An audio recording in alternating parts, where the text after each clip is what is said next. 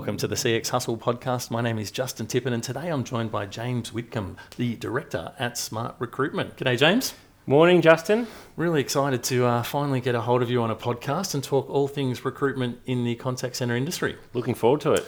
Now, mate, you've been on this journey for a little while. I noticed you've been at SMAART now for sort of 13 plus years. How did you get into call centre recruitment to start with? Well, when I finished university, HR was my passion. And within HR, I thought recruitment was the most exciting type of work. I did start at another agency doing accounting recruitment. And accounting recruitment was interesting, but it's very resume-based, accounting recruitment. You can look at an accountant's resume and you can see whether they've got their CPA, you can see the firm that they've worked at. And so the actual process of recruiting an accountant, and particularly the interview process, it's almost just like ticking a box. So I didn't stay long at that agency. It was a short role, but this is back in 2005, and I joined SMAART as the first employee literally 3 months after they started. And the two founders of SMAART had decided that the call centre industry was a really good market to get into. And in particular, in our first couple of years as an agency, we almost solely focused on telesales. And recruiting sales roles and recruiting telesales roles, it is a real art. The magic happens actually in the interview. So when you're looking at somebody's resume, particularly for a sales role, you can see some obvious clues there, but probably many of our best hires have been candidates whose resume gave no indication on their level of suitability for a sales or a call centre job, and they've ended up being top performers who have progressed. So I find call centre recruitment a lot more interesting because we're actually judging candidates a lot more on how they perform at interview as opposed to the black and white of their resume. Yeah. And I guess, it's no secret that there's been, relatively high turnover in the call centre industry. And we'll talk about your best practice report, which has got some figures in there a little bit later on. But what are you seeing, I guess, in 2019 when we're doing this podcast, some of the challenges today in recruitment, because it's still not probably seen as a sexy career choice, is it? So, how do you attract people into the call centre industry? Yeah, we try to do a lot of promotion, and probably to my point earlier, around the career path. I interviewed a candidate this morning who has decided to look for their next role. They started as an agent in 2009, and they progressed very quickly from working on the phones, team leadership, sort of middle management, call centre management, then head of contact centre. In that short space of time, in terms of salary, they've gone from an agent level role to, earning, close to $200,000. And so what I find is sometimes the beauty of the contact centre industry is it rewards hard work. It really does reward hard work.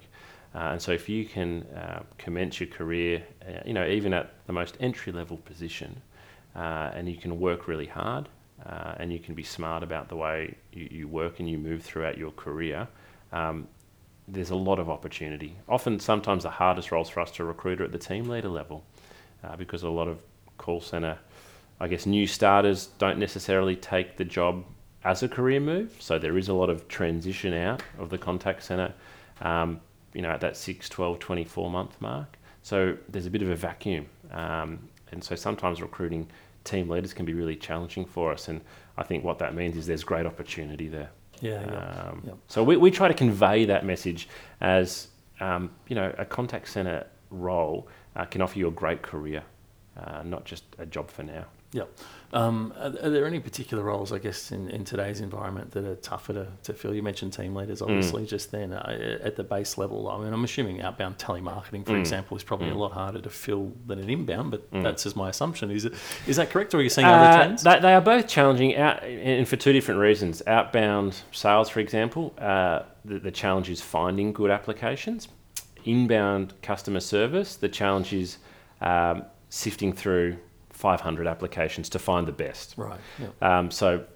If we advertise a telesales role over the weekend, we might receive 25 applications. If we advertise an inbound customer service role, we will probably save 300 or 400 applications. Wow, okay.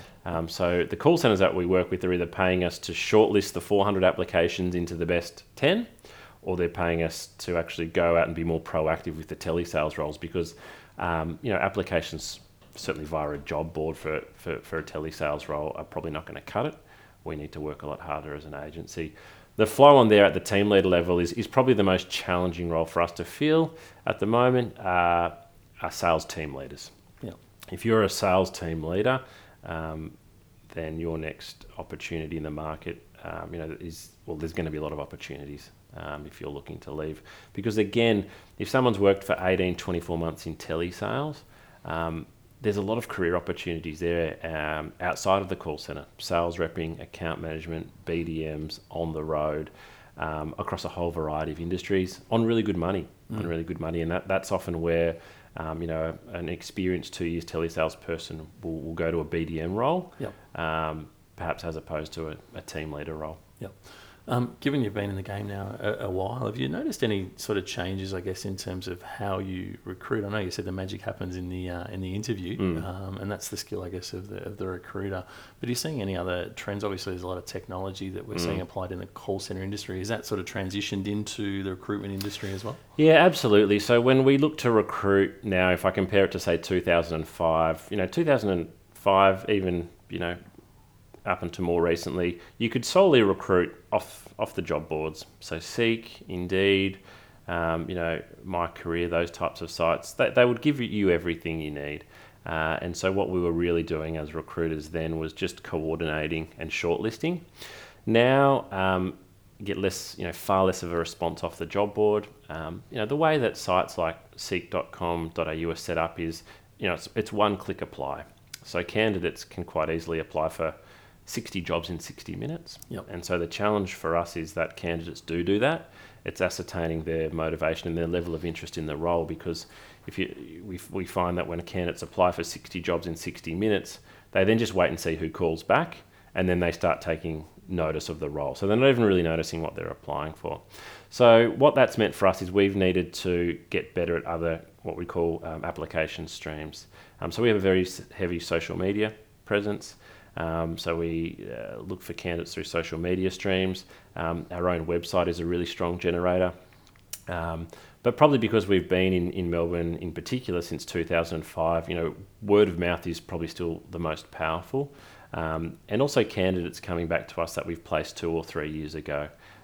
So we really try to give our candidates a great experience first time and every time at SMAART, because when they're going to look for their next job, we want them to come to us first. Yep. So there's lots of different avenues or channels, as you might like to call them, to finding good candidates, and we need to play heavily in all of them. And then there's being proactive and actually approaching what probably used to be called headhunting and seen as cloak and dagger, particularly through social media now. We can reach out to anybody. Whether they reply or not is another thing, but call centres don't want us just to literally put an ad up on their behalf. They want us to be really active in finding candidates from multiple different sources. Yep.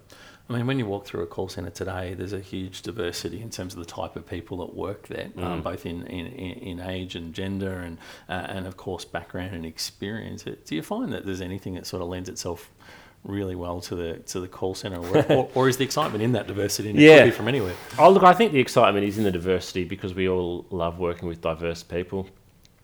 Look, I think a really good example we talk to a lot of our call centres about is we had a hire a couple of years ago for a sales role, and you'd probably see it all the time. We ran the assessment centre. We were looking to hire 10 particular people on that day.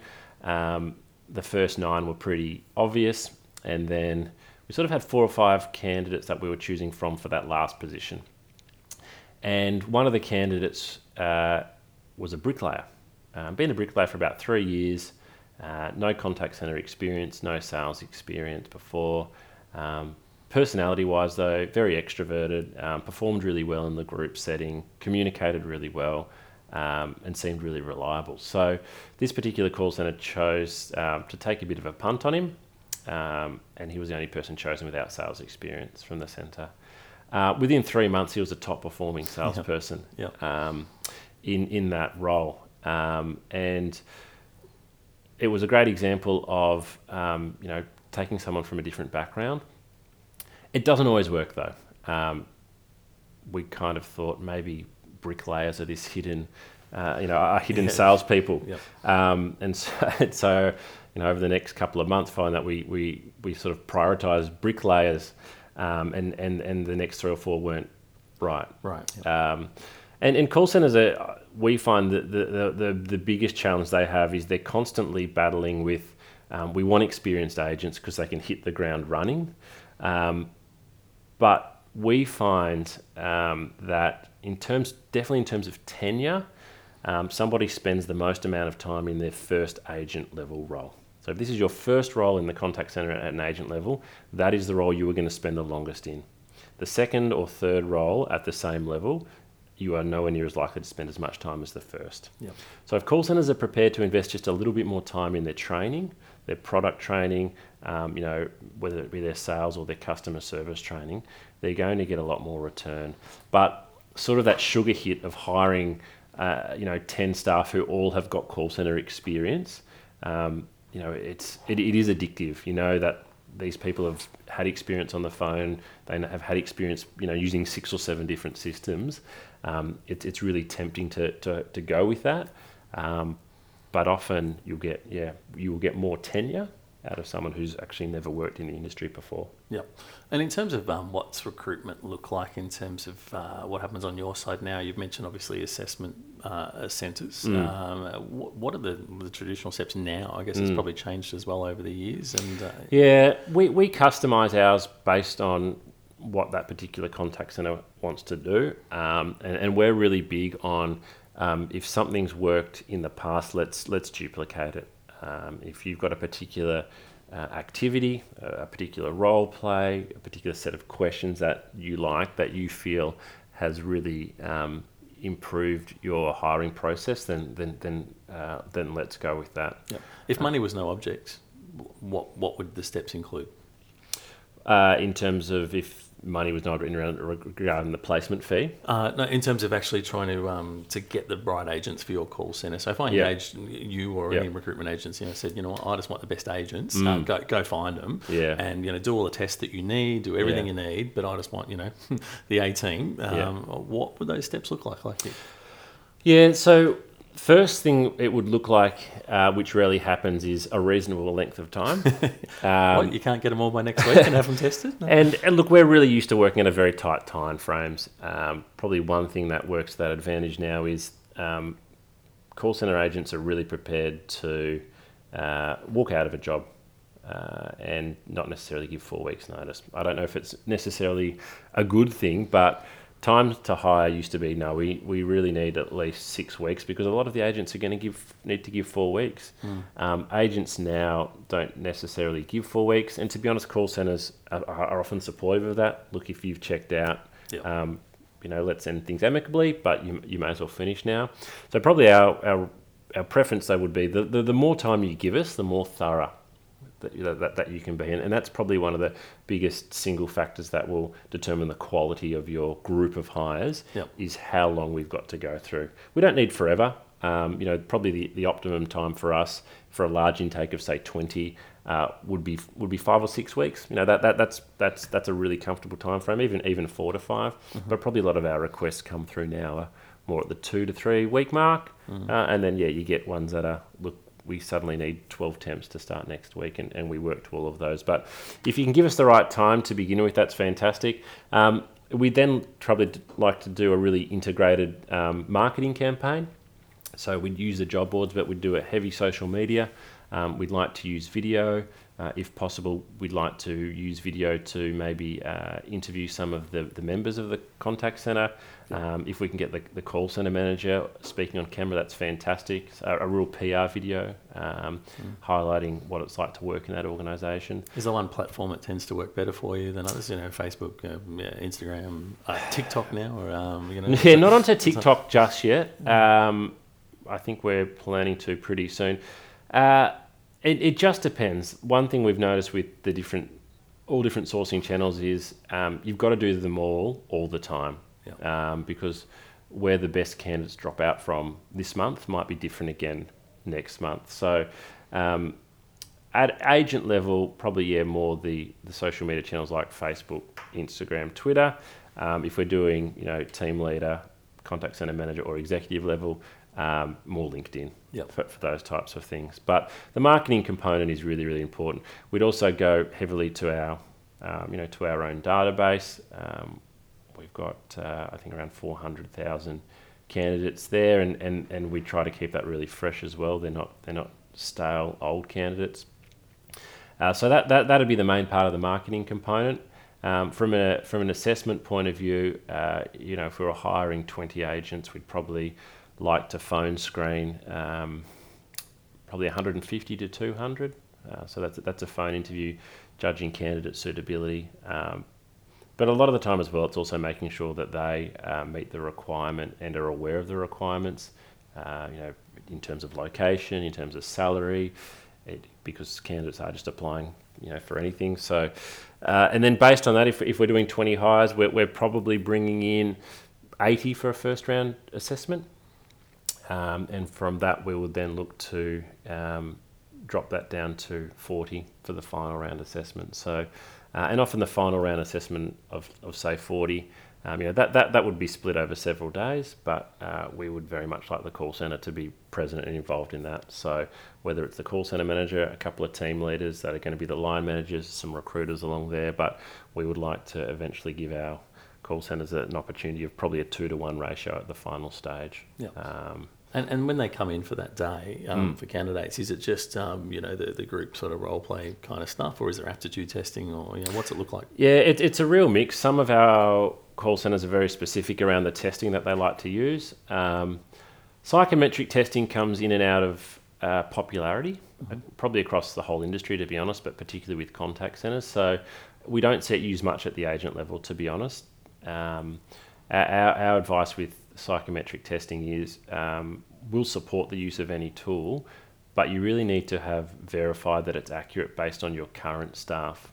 And by that we say, if you've got a psychometric tool you want to assess candidates, you need to have sampled your own workforce to make sure that test is accurate. So get 10 of your best agents and get 10 of your worst. Put them through the tool, and if that gets that right, then you've got a really good tool, and we recommend you use it. Skills-based testing, though, so things like typing test, logic and reasoning, numerical, that's always a really good one. Because you want to make sure that candidates, everybody is pretty computer savvy these days, but you probably want slightly better than computer savvy. In terms of the actual assessment day, our recommendation, a lot of it comes back to candidate experience. We don't want candidates coming for 3 or 4 hours because that's just too draining. We want them to be in and out in absolute maximum 2 hours.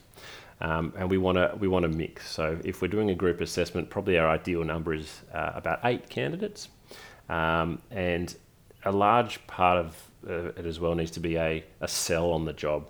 A PR session. So that's why we like to have members of the call centre present, so they can talk about this is our organisation's value and purposes, because value and purposes have become really important to why a candidate chooses a job.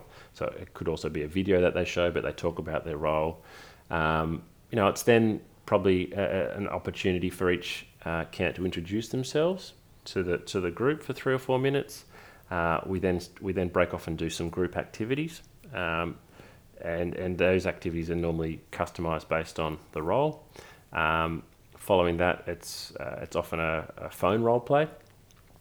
So candidates doing a live, not a live call, but a mock call individually, and then concludes with a one-on-one with probably one of the team leaders whose team they'd be in. So it's not, it's not a huge, it's not hugely different to the way we honestly did it 5 or 10 years ago. Probably through experience, so we've got better at understanding what performance means in terms of performance at group assessment. Probably the biggest mistake a lot of hiring managers make is on the customer service side. So when group assessments for customer service are being run, it's very different to sales. With sales, you probably do want that extroverted person who is going to perform well in the group. Whereas with customer service, just because someone's not as extroverted in a group setting, it doesn't mean they're not going to be a great, reliable, solid performer. Yep. And so we've started to really need to educate some of our clients who say, look, that candidate Justin in the customer service assessment, he was just a little bit more quieter than most. He didn't really stand out. I don't know if he's right. Whereas you don't need someone to really stand out and to be the loudest person in the room, particularly if that's not going to be relevant to the job. Yep. One of the things I really wanted to talk today about is just, I guess, your involvement in the industry, and I think you guys have been doing some fantastic work around. You've done a number of evening sessions, with some drinks, which has been great for network, but also a chance to learn from some of the experts around. And of course, you did the 2019 Contact Centre Best Practice Report early in the year, which was a fantastic source of information and gave people a chance to benchmark against other people, because we always like to know how we're doing. So talk to me about sort of the rationale behind that, because it's a big commitment. You don't typically charge, or it might be a small fee just to cover some costs, but it's obviously I assume one great lead generation because it's getting a brand out there, but it's also I think a fantastic thing to do for the industry. Yeah. So look, recruitment is a competitive marketplace. There's no doubt about it. We've got a lot of competitors out there, and so there's no doubt that some of these initiatives that we run them as our point of difference. But there's no point in having a point of difference if it's not going to add real value. And we want to be able to add real value to the call centres we work with by showing that we really understand their industry, and not just surface level understanding, but we have a really deep understanding. So what that's involved probably over the last 3 or 4 years is running events. We've hosted events. Some of the titles of the events were increasing emotional intelligence in call centre agents, introducing agile methodology, peak performance around sales in contact centres. And more recently, our best practice report really came about because a lot of call centre managers approach us for industry information because we recruit across many contact centres. We're seen as that source of information. And I started to notice more and more regularly I was getting contacted asked questions around, one of the ones that really stood out was a call centre that was going through a restructure of their inbound customer service team. And they were debating internally around what should our team size be for our agents, And so they came to me and asked, what's the average customer service team size for inbound? And I said, great question. I can give you a couple of examples, but I don't actually know. And so we recognised there was a real opportunity for some market research. And so we consulted with 15 call centre managers in creating the best practice report to help frame it. We asked them, what is it that you most want to know about other call centres? So we asked them that one question, and we came up with over 600 replies. And from that, we trimmed it down into the common themes and the common topics. And then we've gone back out, and I think we've surveyed about 130 call centres now. And so that can really allow, on all the topics, just allow a contact centre to see where they sit. There's not necessarily right or wrong answers with most of the questions, but it can just help a contact centre to go, okay, this is what retention is like in another contact centre, or these are some of the perks that other centres are offering. You can have a look now and see that 40% of contact centres have a CX manager now. That number's really grown over the last 3 years. It's probably one of the biggest growth roles, but it's a really good tool. And with each question, we just wanted a call centre to be really honest. We don't highlight anyone's answers, but it allows the reader to go, okay, this is where we sit, and this is where everyone else is sitting. Yep. So to answer that question around the average team size, it looks like the most popular answer was 13 to 15, which is 13 to 15. But as you can see on that question there are team sizes ranging between 6 and over 20. Yeah, that's right. Quite surprisingly, I think 7% of call centres have a team size over 20. Yep. With that one question though, what we did see though is a correlation between teams over 20 and high employee turnover. Yeah. It's probably not a surprise. Not a surprise at all. So, I mean, look, just glancing through some of the headings in the report, employee perks, retention, salaries, turnover, obviously, onboarding, training, development, performance. There is some really relevant stuff in there. If people want to get a copy of the report, I know we're doing another one in 2020, but if people want to get a report now, how can they do that? They can just shoot me an email, James at SMAART with 2A, so SMAART.com.au. If you want a customised report, though, the survey, we're calling it live research, so it's ongoing. You can jump on onto our survey tool at the moment and input your data. And if you do input your data, we can then give you a customised report. So we can show a contact centre who's given us their data where they sit in every single question. It's a really good visual representation for that contact centre. And in particular for call centre managers who might be building a business case, hey, we need to really improve this area. They might have been saying to their GM or to the CEO for years, this one particular area, or maybe it's multiple areas where we're well below best practice. With our report, you've now got some data to back up those claims. Yep, no, I think it's an incredibly powerful tool for that exact reason. So there you go. So James at SMAART Recruitment, 2As.com.au. Just SMAART, not recruitment. SMAART. Sorry, James at SMAART.com.au. But it's also all on the website. You'll find it on our website. Yep, and we'll put a link, obviously, in the back of this podcast as well for everyone if they want to get it. Before we sort of wind up, I guess just where are we heading? I'm just interested in your thoughts. You were obviously very close to the recruitment space and one of the leaders in the call centre industry.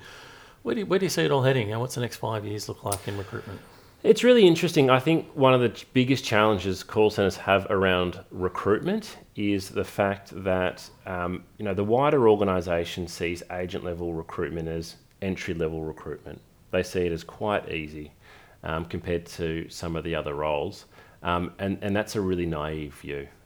Recruiting agents and often in high volume is not easy. And getting it wrong is really, really costly, because if you get an intake of 20 or 30 wrong, you're talking a huge turnover and you're talking a lot of cost, a lot of direct cost and then a lot of indirect costs as well. I remember seeing a number, I'm not sure if it was in that report that you touched on it, but it was around $25,000, I think, was the average cost to replace a call centre agent when you consider the recruitment costs, the training, the loss of performance as they ramp up to speed, etc. Is that sort of... Yeah, there's a lot of figures. Some and it's not specific to contact centre industry, but some reporting believe it's half a year's salary.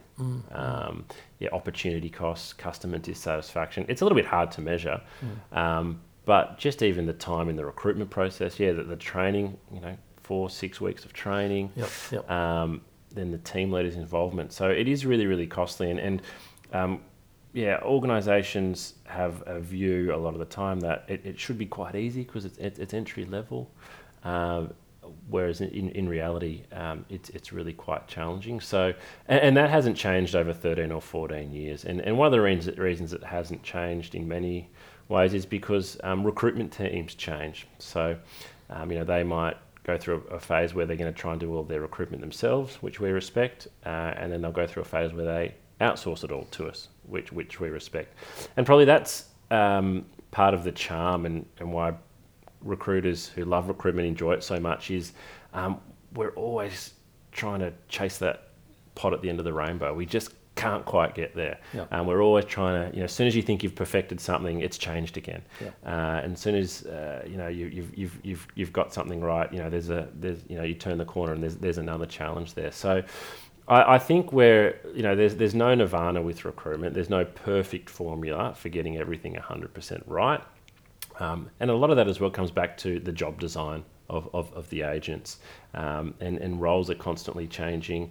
The way that contact centres are expecting their agents to behave is changing, and so we're continually adapting, which from my point of view makes it really exciting. That's what I love. I love the ins and outs of the industry. And look, if recruitment was really, really easy, there'd be no reason to use an agency. Sure. And so in some ways we benefit from it being a real challenge. Yeah. I know we spoke a little bit offline around just the complexities of the call centre agent. The skill set required is certainly getting, it's increasing, isn't it? Because, digitisation is getting rid of those sort of simple transactions, and therefore you're getting left with more complex stuff, which means, I guess, more problem-solving skills than we've ever required before in the call centre agent. Does that sort of, how is that going to permeate? The first request we get now is emotional intelligence. Yep. We want high EQ in our agents, and we also want agents that have the ability to have what we would call conversations of influence. Whether it's a customer service role, a collections role, a technical support role, a sales role. If an agent can have a conversation of influence, then they can help to direct the outcome towards what the organisation is looking to achieve. But emotional intelligence is often the first request, but it's also one of the hardest things. I was going to say, how do you measure emotional intelligence? There's no foolproof way. There are some testing tools that are available, but nothing's, I guess, really more powerful than getting to know your candidate properly. And that can be really hard when you're recruiting at scale.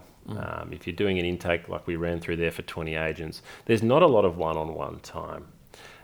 What I recommend to call centres is, profiling your best agents. Go and look at your best 5 or 6 agents, because they'll probably be all quite different. What is it about them in terms of their emotional intelligence?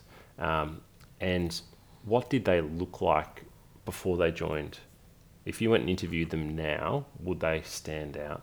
Because often your top performer or your top performers weren't necessarily obvious choices. And judging emotional intelligence and hiring for emotional intelligence, there are some tools and some questions you ask, and you can find them quite easily on Google. But candidates are also savvy as well. You can find on Google how to best answer any interview question. That's very true, right? So, it sounds like certainly an exciting space, as you said, and there are lots of suppliers out there. There is a list on the on CX Directory, so it's just cxdirectory.com.au for all the recruitment providers that specialise in call centres. If you're looking for someone, of course, we've already given out James' email address, so james@smaart.com.au. I'll make sure I get it right this time. Certainly looking forward to hearing about some of your events. We normally always have the SMAART events on our calendar as well, so if you're looking to see what's coming up, make sure you check on the calendar.